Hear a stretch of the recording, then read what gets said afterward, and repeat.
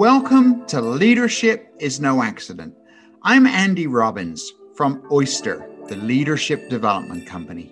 In each episode, leaders from all kinds of backgrounds share their leadership stories. We explore what got them started, what they learned along the way, and what ultimately fueled them to achieve their goals.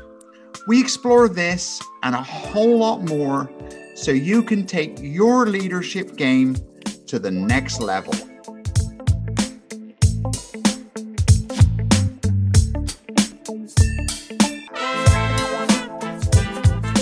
My guest today is Catherine Beldotti Donlan. Catherine worked at the who's who of athletic industry companies, starting at the very bottom and working her way up to the most senior executive leadership roles.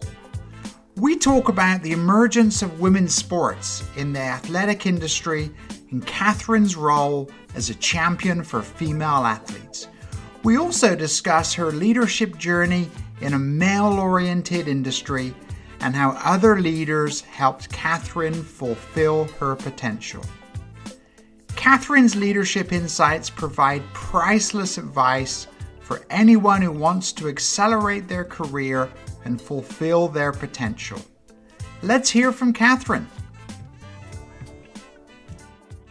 Well, Catherine, thank you so much for joining me this morning. I've been so looking forward to our conversation. Oh, Andy, excited to be here. Absolutely excited.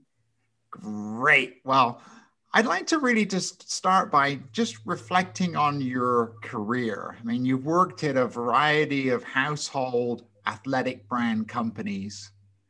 So how did you get started in the athletic industry? Andy, it's a great story. I actually grew up overseas. I lived in Holland and New Zealand from the age of 10. And so when I came back to the United States to go to university, I went to Tufts, very proud school here, very proud alumni here in Boston. And I was an international relations major because I had this vision that I wanted to continue this life of living overseas. I wasn't sure what I wanted to do, but I knew I wanted to be in that realm. So I came to Tufts. I was an international relations major, but I also played lacrosse on the women's lacrosse team. Uh-huh. And that was an absolutely formative time for me, from being on a team, playing at fast paced, lots of different great leadership sort of threads I can take from there as we continue on talking. And I realized when I graduated that there were really not a lot of opportunities for women's lacrosse players in 1990. And so I said, all right, I need to get a job in, that's relevant to my major. So I joined a market research company that published market research reports on telecommunications in emerging markets. And quite frankly, after about 2 years, I was insanely bored. And I realized that I honestly could give a crap how many digital switches were in China. And all of my passion and energy from the field I was pouring it into the gym, because at the gym at this time, we're talking early 90s, was the explosion of Step Reebok, group exercise. And that's really where I found my energy, my passion, just sort of what I was thinking about constantly, not digital switches in China. So I realized at this early age, in my early 20s, that I had to find a way to combine my career with my passion and my energy. So the plan I came up with my 22, 23-year-old brain, and this was a fabulous conversation to have with your parents when you've just graduated from university, is I'm going to quit my job, become a full-time aerobics instructor, and market myself to the athletic footwear industry as an aerobics instructor with a brain. And believe it or not, 6 months later, I was hired at Reebok to be the assistant marketing manager in the equipment division to help them launch Slide Reebok. And from there, my career took off. 25 years later, I spent across multiple global brands in multiple different functions. Wow. Well, I tell you what, there's a term in leadership around possibility thinking. And that's a great example of possibility thinking. And so often I think we get into no, I couldn't possibly do that. But kudos to you for setting it out and going after it. And 22, 23, if it didn't work, what could you lose? What could I lose? And it's interesting. I think at that time it was this unwavering confidence in myself that I got from being an athlete all through high school as well as in college. And it's advice I give to young people is you have to try all sorts of things because you have no idea what you like and you don't like. I got a job that related directly to my major, and I realized it wasn't a great fit for me. So when I found my passion in sport and fitness and health and wellness, which I continue to be insanely passionate about to this day, it became easy. That sort of hard work and energy, it became easy. Well, I was a geology grad who figured out that working on an oil rig wasn't going to be my thing. So I'm with you, thankfully. So you got started in the athletic industry, and looking at your career, I mean, you had stints almost at the who's who of athletic companies, almost surrounding Nike, sort of in the US. And you kind of had almost a unique vantage point. And I'm curious, over that sort of period of time, how did the athletic industry change? I mean, you talked about this sort of real boom in the 1990s. Yeah. Curious about what sort of trends you saw over that time. Yeah, I really was at the advent of so many different categories and distribution channels and things that we consider just sort of we accept today. Yeah. So I would start with saying, first of all, I was at the advent of really women's sports and sports specific footwear and apparel. And, I launched new categories when I was at Reebok. I was somehow I became the product manager of women's sport. And I will take a moment and say, when I got that job, I pretty much had a George Costanza moment thinking, that's it. This is it. This is what I wanted to do my whole life. I'm out of here. I mean, I was so thrilled. Yeah. Wow. So I was there when we were making decisions about women's basketball leagues, the WNBA, the ABL, the advent of women's soccer, and being the product manager of women's sport. I actually was the product manager for Reebok's first women's only basketball. It was the Rebecca Lobo basketball shoe for her debut with the New York Liberty in the WNBA.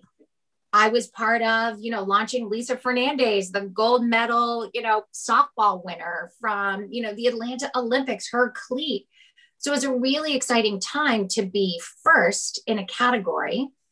And for me to now see how you don't need to convince anyone about the importance of women's only product, women's only apparel, and really why women's bodies are different, feet are different. So it was really great to be at the start of that. Yeah. And the other thing I would say is I think about how the industry has changed. When I was at Ryka was really when there was the advent of e-commerce was starting. And that has been an absolutely amazing shift in how stories are told, business is done, how we really set up organizations, the competencies that are needed, how you interact with consumers, what their journey is. And that's been an absolutely explosive time to really think about how it has changed from this traditional model of brand to retailer to consumer to this direct to consumer just revolution that's happened. And the other thing I would say is I think about what's changed. When I got into Reebok in the athletic footwear industry, this was a heavily male dominated culture. It was dominated by former athletes, whether they were Olympic, whether they were pro, and there was very little understanding of one, women in the workplace, and two, the female consumer. So to see how far this has come, whether I think about my own career, and it's a little funny to say breaking glass ceilings because I feel like they've been broken everywhere, but a big part of my career was breaking glass ceilings and many women sort of lending me a hand along the way.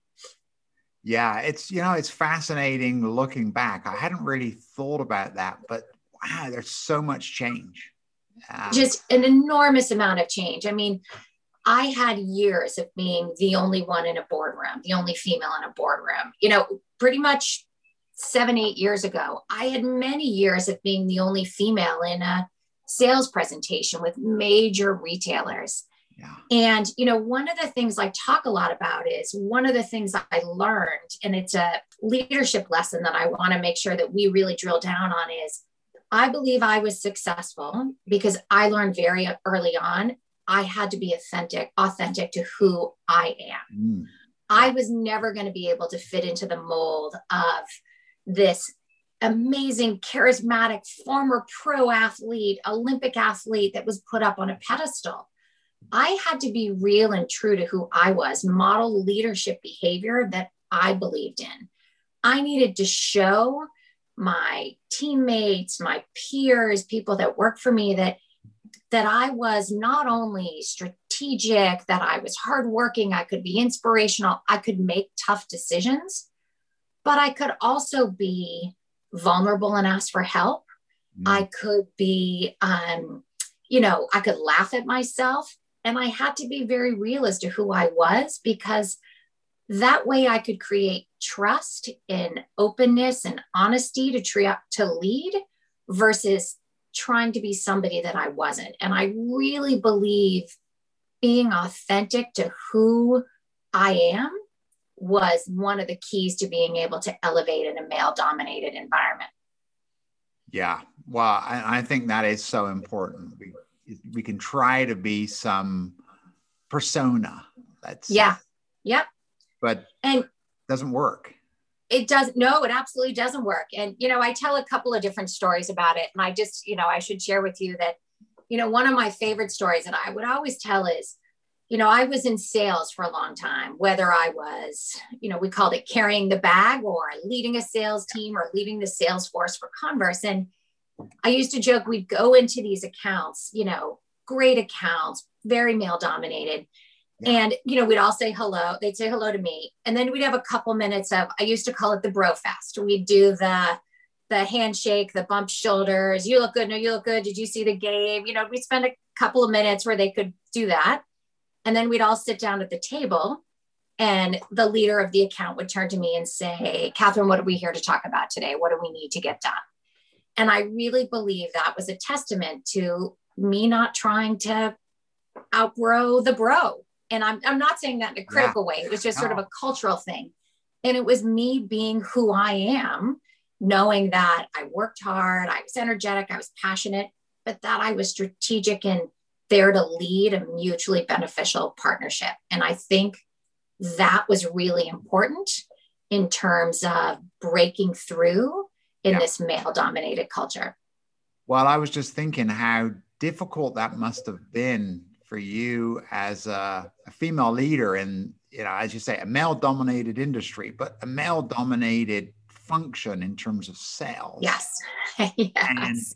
And how important what that person did for you in terms of advocate for you, I guess. Yep. And basically, so important. Absolutely. Absolutely. And, one of the other things that I found was, I built trust being myself with my retailers. I built trust with my peers, with my colleagues, with executives. And a big part of that was the opportunity I was given by one of my mentors, David Allen at Converse, was that he always took the opportunity to let me shine or go to meetings in his place or set me up.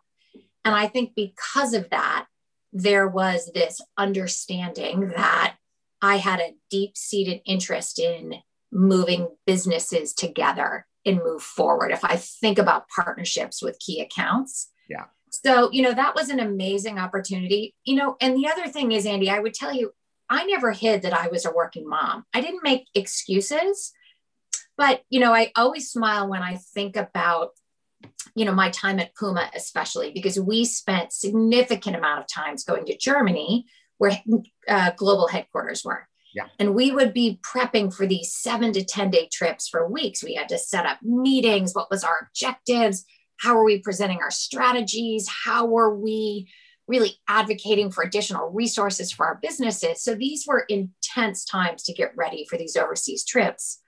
But what I also had as a working mother was I had to hand off the schedule for 3 kids under the age of 10 to my husband and our nanny that came in to help.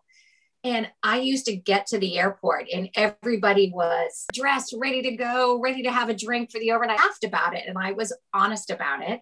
So that, years gone by, I had someone reach out to me last week about sort of working motherhood tips that I must have been spouting off at the airport because I laughed about it. And it was part of me. And, I didn't make excuses, but I wanted to make sure that people understood that that's part of me and it was real. And those were things that you dealt with just as importantly as prepping and being prepared and making sure that your trip was a success from a business standpoint. Yeah. Yeah. And by the way, I have nothing but just incredible respect for working mothers like yourself, because gosh, I found working at Intel hard. If I literally was, the head of the family as well, I have no idea how I could have done that. So that's funny. I can't tell you, my husband and I really split things, but there were times where I would just smile about it, where I remember being at Puma and every meeting started at 8 a.m. And I realized the reason it started at 8 a.m. was that my boss just left in the morning. He didn't have to help with anything to do with the kids. So I finally went to him and said, you got to help me out. I swear 9 o'clock will make all the difference in my life if we can just move it. And if we can just start at 9, we can be intense, we can be productive, we can get things done, we can be creative, we can solve problems. And he looked at me, he never even thought that 8 a.m. was an issue or why. And it was great from then onward. Quite frankly, whether I was the leader or part of the team, we always started at 9. Kudos to you for making a request and good on him to listen as well, because he was great. There's a lot of blindness. If we don't experience it ourselves, we have no idea. Yep. Agree. So you talked about authenticity, and I couldn't agree more. I mean, you've been incredibly successful in a whole range of companies, really, in the athletic industry. What else would you say are those pillars of your success? What are those things that have really set you apart, would you say? Yeah. I think being authentic was really important, and the other thing I really learned this lesson early on in my career, and I consider it one of my North Stars for leadership, is this just deep, active listening. And let me give you the example of how I learned this and how I've incorporated it into how I work. Great. I was I think an associate product manager at Reebok. And I will never forget, I probably should find him and tell him how impactful he's been on my leadership career. But there was this vice president named Terry Tracy. And the culture at Reebok was very hierarchical. We presidents spoke to the presidents and vice presidents. And he really made a point, I'll never forget, in a meeting, of asking my opinion. And I was over the moon. These were, sneakers and projects and programs that I was pouring my heart into. And he asked my opinion. And we really listened to what I had to say. And I was so thrilled with that. And I watched him, over the next couple months and realized that he truly was open and present and actively listened to everyone that he spoke to, whether it was a president of a retailer, whether it was a product manager, whether it was his colleague. And that made him a great leader because he really understood different perspectives, and it helped him truly, in my mind, come up with great paths forward that was well thought out, really deep understanding of issues and creative in its solutions. And that's something that really was impressed upon me early on, was that idea of being open and listening to everyone. So I think of myself as a leader and how many times I stood up and talked about change and being more efficient and being more productive. And the only way that that's successful is if you talk to the people that are doing those jobs. Yeah. I can't tell you how to do something different or better. The best ideas can come from anywhere. And I think that's something that I really took from him and have tried to make one of my North Stars, is that real active listening, but active listening with everyone. Fabulous. It's so important. So important. And, leadership is really about engaging the people around us. Yep. Not only I feel like that's my tenet about, this active listening, when I built teams, it's really important, and I think of it in two different ways. I need to be able to actively listen and understand my direct reports as individuals. Yeah. Where do they need my help? How can I help? How do they like to be helped? Do they need me to help strategically? Do they need me to just validate what they're doing? Do they need me to work shoulder to shoulder with them? And I think that's really important because I can't help them grow. We can't achieve our objectives until I really understand that. So I think about as I'm putting a team together and thinking about where we want to go, I need to really listen to the individual. Yeah. But then as a leader, I have to really know when to lean in or lean out as I think about team dynamics. So I need to be able to lean in and lead when there might be sort of the alpha dog in the room. And how do I balance that out? Or I need to be able to lean out and say, you know what, from a team dynamic standpoint, I need to give this person the opportunity to shine. They have a lot to contribute and we're not hearing everyone's voice. We're not moving forward. So as I learned from Terry early on, this importance of active listening, I think about it as listening to everyone, listening to the individual, but also as a leader, how I listen, how I read the room, and how I elevate to manage the team. I love what you're saying there, because to me, it really sort of brings up situational leadership. Being able to read the situation and apply the appropriate leadership style. I find that we tend to grow up and we gravitate towards a leadership style that we're comfortable with. But then it's like, if you have a hammer, everything looks like a nail. But what you're saying here is, hey, you've got a tool bag. Yep. And being able to read the situation and bring out the right style brings out the best in the people around you. And as you say, for teams, this is what it's all about. Leadership is great leaders are multipliers. Yeah, I absolutely believe that. And, I love to bring it back to sports. I was asked to go back and speak to the seniors and the captains at a lunch a couple of years ago at Tufts University. And I talked about the power of leading from within.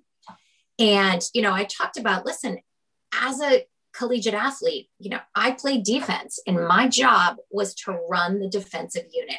I needed to see how the play was unfolding. I needed to communicate where you needed to be. I needed to be the one to make sure that we were all in the right places and ready to help.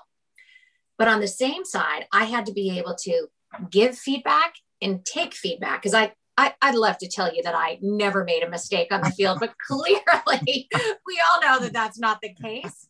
Yeah. So sort of really like that idea as I think about that toolbox and where I learned it, and the importance of being authentic and deep listening from a leadership standpoint also should create this culture of feedback, and there should be no apprehension about it either. And it started with on the field, hey, you needed to make that slide a second earlier, or, Catherine, you didn't call out that pick. And I feel like sort of getting that from an early age as a leader, but as a team member, really helped me as I progressed in my career.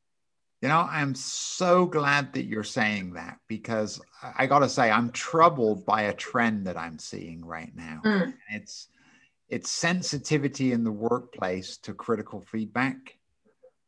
And it's such a shame, because, you and I have had a lot of critical feedback, I'm sure. And I look at that, and as painful as it was at the time, and maybe I didn't think it was fair, but I tell you what, that was so helpful and critical, really, in learning and growing. Yep. And if we're only ever being told what we want to hear, kind of worries me for the future of, wow, we're missing such an opportunity. Yeah. I'm so glad you're highlighting that. Yeah. And, Andy, I really agree with that. I think a lot of it comes down to self-awareness. And listen, I agree with you. Have I had some conversations or reviews with bosses who have told me things that I clearly didn't agree with at the time? And I don't know if it's youthful exuberance or misplaced sort of confidence or whatever it was. But one of the things that I always did as a leader was I always said, before I make that decision, I just need to think about it overnight. Give me overnight. I swear when I'm on the train in the morning, you will hear from me. I promise you. And I just needed to percolate on things because it's our natural reaction to push back. It's sort of this self-protection mechanism. But if you don't take that time to listen and learn, you are missing an opportunity because it's about that concept of fail forward. If you don't fail forward as a leader, an entrepreneur, an athlete, you can't pick yourself up and figure out what you're going to do different. And I think that's so important. And I think it's not only a culture of feedback, but also a culture of expecting failure in terms of it's okay, pick yourself up. To me, it's more about the resilience you have. Listen, I would love to tell you that every sales presentation I did, every strategic plan, every, operating plan that I presented was fabulously received. And we, did everything perfectly. God, that is not the case. I can't tell you how many times I had to pull my team back in and say, okay, let's think about this. We've got to think about our plan. How do we creatively solve for the feedback that we got? How do we creatively solve? Because we put 18 months into launching this program in the United States and it's unbelievable. But you know what? The consumer didn't feel the same way and didn't buy it. So how do we think about what we can do different? How do we learn? How do we let it inform our go forward strategies? And I really believe that that is an important muscle to build as a person, as a leader, as a teammate. Yeah. And you're touching on something else here, which is also near and dear to my heart. And that is focusing on the outcome.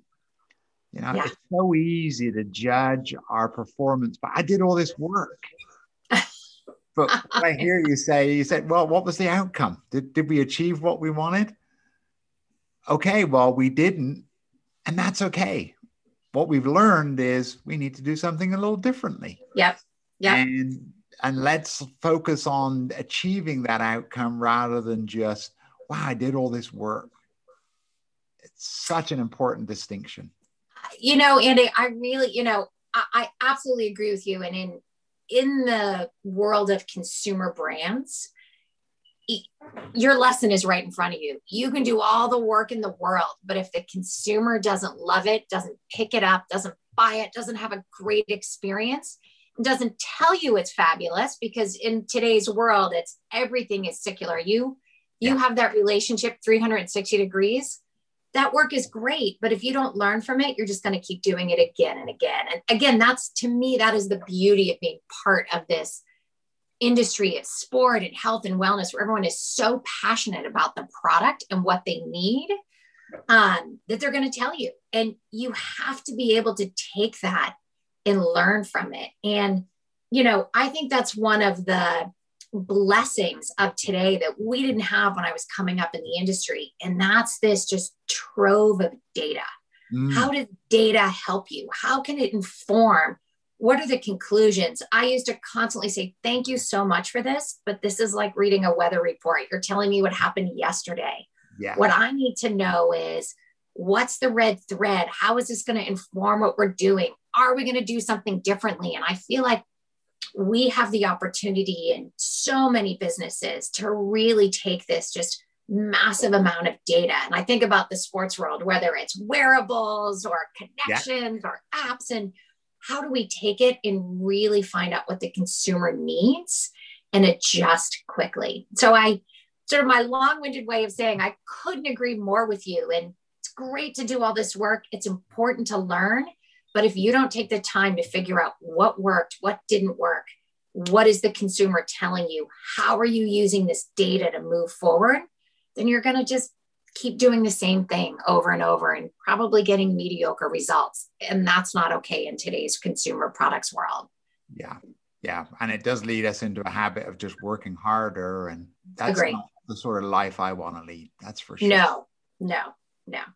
So another area that you are really well known for, and it just shows in your results, looking through, your bio, this word came up over and over, and that is strategy. setting the strategic direction and being sort of a visionary leader. Clearly, it's a talent that you have. I'm really curious. A lot of leaders struggle with that. And for you, was that something that just came naturally, or is that something that you had to sort of learn and develop? Have I ever had formal training in how to write a strategic plan or visioning? No. What I would tell you is working for, whether it was Reebok, Rika, or Puma, and even for Converse, we were not the dominant brand. There was always that, big swoosh out west, Nike, that owned the majority of the market. And what I had to do, whether I was at Reebok in sales or in product or Rika or Puma, is I had to always think about how could we be different? How could we tell our story so that the consumer wanted to pick us over the well-funded sort of Nike machine? How could we understand something about the consumer that's going to make them just gravitate to our story, our product, our brand? How are we going to create a relationship with them? And how do we be different? And I think that's something that I had to learn really early on, working for what I would call challenger brands. And that really developed into what I would say is strategic acumen and this ability to put plans together, create a North Star, create a where are we going to get teams aligned and moving all in the same direction. And I really think that ability, to our point earlier, every plan I put together was not wildly successful, but there were many great successes along the way that I learned from. And that's something that I've taken with me. And, even most recently, I was doing an executive consulting assignment for a company that needed to put together their 3-year plan for a capital raise. And those are sort of muscles and thinking about just really be broad and think about where you want to get to and think about what are those imperatives? What are those key things that you need to do? And how can you articulate it? And so for me, it was all about learning how to distinguish ourselves in the market, whether it was to the consumer, to a retailer. How could we gain shelf space? How could we gain consumer, share of mind from a challenger brand? Got it. What I'm hearing there is just a really clear context. Yeah. What is it that you're dealing with? Really understanding, let's say, the playing field. Yeah. Being real about it, and then being able to plot out a strategy within that. And I think that's just so important. Terrific advice there. Yeah. You know what, Andy? It's so funny. And it's absolutely the best way to say that is being real about where you are and where you want to get to. Because if you are really honest about where you are, then the path to where you want to get to becomes much clearer. And you can really be sharp on where do we focus? What resources do we need? Where is the most important place for us to win? And where do we go from there? Yeah. Yeah. I think leadership is about realism. Absolutely. You have to be a possibility thinker, a visionary about where you want to go, but you have to be extremely real about where am I today? Where are we today? I absolutely agree. And I do think one of the big things about leadership and strategic visioning is making sure that the team, whether it's your team, your immediate team or the broader organization, knows where you want to go. Because it's really hard to ask folks to sort of all move in the same direction, to be passionate, to want to give more than they're sort of checking the box every day if they don't know what they're contributing toward. What is the bigger thing that the team, the brand, the organization is trying to achieve? And feeling part of that, in my mind, is an absolute unlock from a leadership and producing results standpoint. Yeah, we're back to communication again. Yes. So, we've talked about your athletic industry career. Your last role was a little different. It And, was. you jumped into the world of venture capital or VC led companies.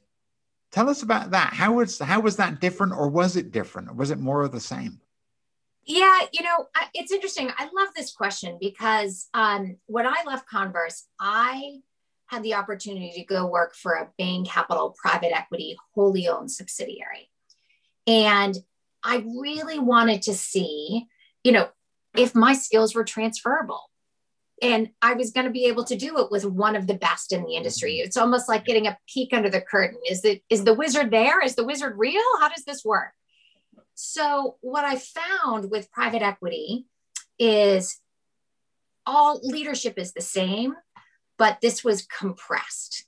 Whereas at Converse, at Puma, at Rika, I was writing 5-year strategic plans, 3-year plans, annual operating plans.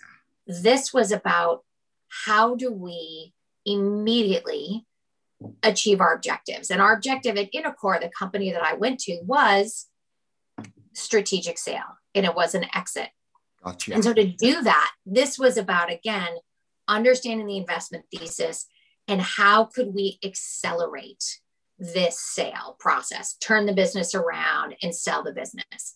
And so from a leadership standpoint, would I have loved to be able to build this long-term plan and get the team in the right place and develop it? And I really had to strip down sort of what it was that I needed to do as a leader, knowing that we had compressed, accelerated objectives. And to me, it really just came down to making sure the team was clear on what our objectives were. Yeah. And making sure that they were clear on focus, because to achieve a turnaround in a shortened time frame, we achieved our strategic sale in 20 months. It came down to focus and making sure that I kept the team focused, learned to say no, and that really made sure that did we have the resources? Did we have the capabilities? Did we have the right people? And if we didn't, how do I help the people that we have? And how do I bring in new talent? So it was all similar, I would say, philosophies from a leadership sort of principle standpoint, but it was just compressed. Yeah. And I'm seeing a theme here.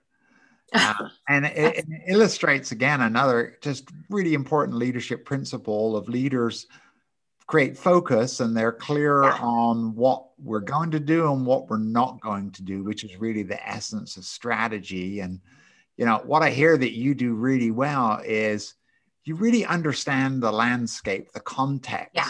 Yep. Where are we going? What's important here? And then sharpen that pencil and get really, really clear about how we're going to get there. And that's the focus rather than get distracted. So, wow. Andy, I would tell you that that's something that I took away from the CEO that I worked with at Innocor and with the Bain executive team. It was about focus. I would call that their superpower. And I think before we spend a lot of time talking at Converse about what do we want to start doing, we wanted to stop doing. And we debated it a little bit because there was always some legacy practices and things until sort of we made decisions. My time in private equity taught me that this is your goal. These are the things we need to do to get there, period. And we need to focus and drive. And once you're on that path and you've got the organization moving down that path, then we can look up and say, okay, what's the next margin stream? What's the next margin acceleration? So it was a great learning for me about just we'd always talked about focus, but this became absolute sharp point. Yeah. And kudos to you for stepping into a different world. And, we learn from our experiences. We do. Thank you. That obviously is added to your toolkit that we talked about. So, we're up to the current day. Yeah. And I'm curious now. I mean, you stepped away from the VC venture that got sold. So what's next? What lies ahead? Yeah, that I've been asking myself that question for a while now, Andy. No. So first of all, I committed to myself that I would take a year off once we sold Innocor. And, it's interesting. I had all of these fabulous plans. I joked I was going to travel, watch my kids play every game they ever were going to play. I was going to do all the things you think about doing when you've had your second helping of Aunt Annie's pretzels when you're stuck for a 6-hour delay in Newark Airport. Just you sit there and be like, God, if I was only in Costa Rica doing yoga, if I was only in Paris, all these things. Well, my plans and the rest of the world's plans were clearly interrupted with a global pandemic. Yeah. But I still gave myself the year off. And as I came out of that year, the beginning of this year, it really crystallized for me.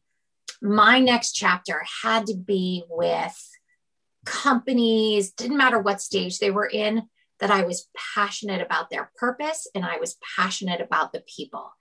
Because that really came through. I spent some time thinking about what I loved and what I didn't love, whether that was in the athletic world or in private equity. And that really came through to me as some guiding principles. So since the beginning of the year, I've actually really jumped into things I've loved. I joined Oregon Sports Angels, which has been great as not only am I learning, but I'm able to give back. And I've met so many fabulous people. So I really enjoyed that. I've been mentoring at a accelerator here in the Boston area called Mass Challenge. And that's been tremendous to be able to give back. And now I'm on the board of advisors of one of my mentees. And that's been a really rewarding process.